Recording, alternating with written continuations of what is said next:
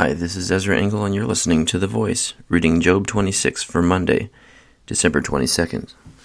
Then Job replied, "How you have helped the powerless, how you have saved the arm that is feeble, what advice you have offered to one without wisdom, and what great insight you have displayed. Who has helped you utter these words, and whose spirit broke from your mouth? The dead are in deep anguish, those beneath the waters and all that live in them. Death is naked before God. Destruction lies uncovered. He spreads out the northern skies over empty space. He suspends the earth over nothing. He wraps up the waters in his clouds. Yet the clouds do not burst under their weight. He covers the face of the full moon, spreading his clouds over it.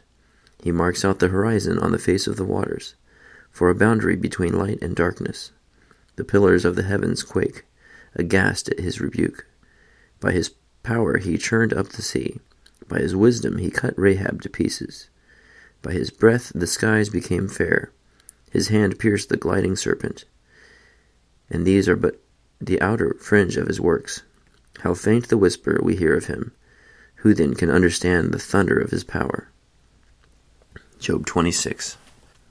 So Job sounds like he's being sarcastic as he speaks about Bildad, because his critics are basically saying that any misfortune is the fault of the victim of it.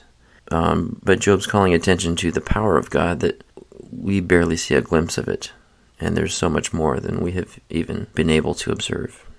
Thank you for listening to The Voice.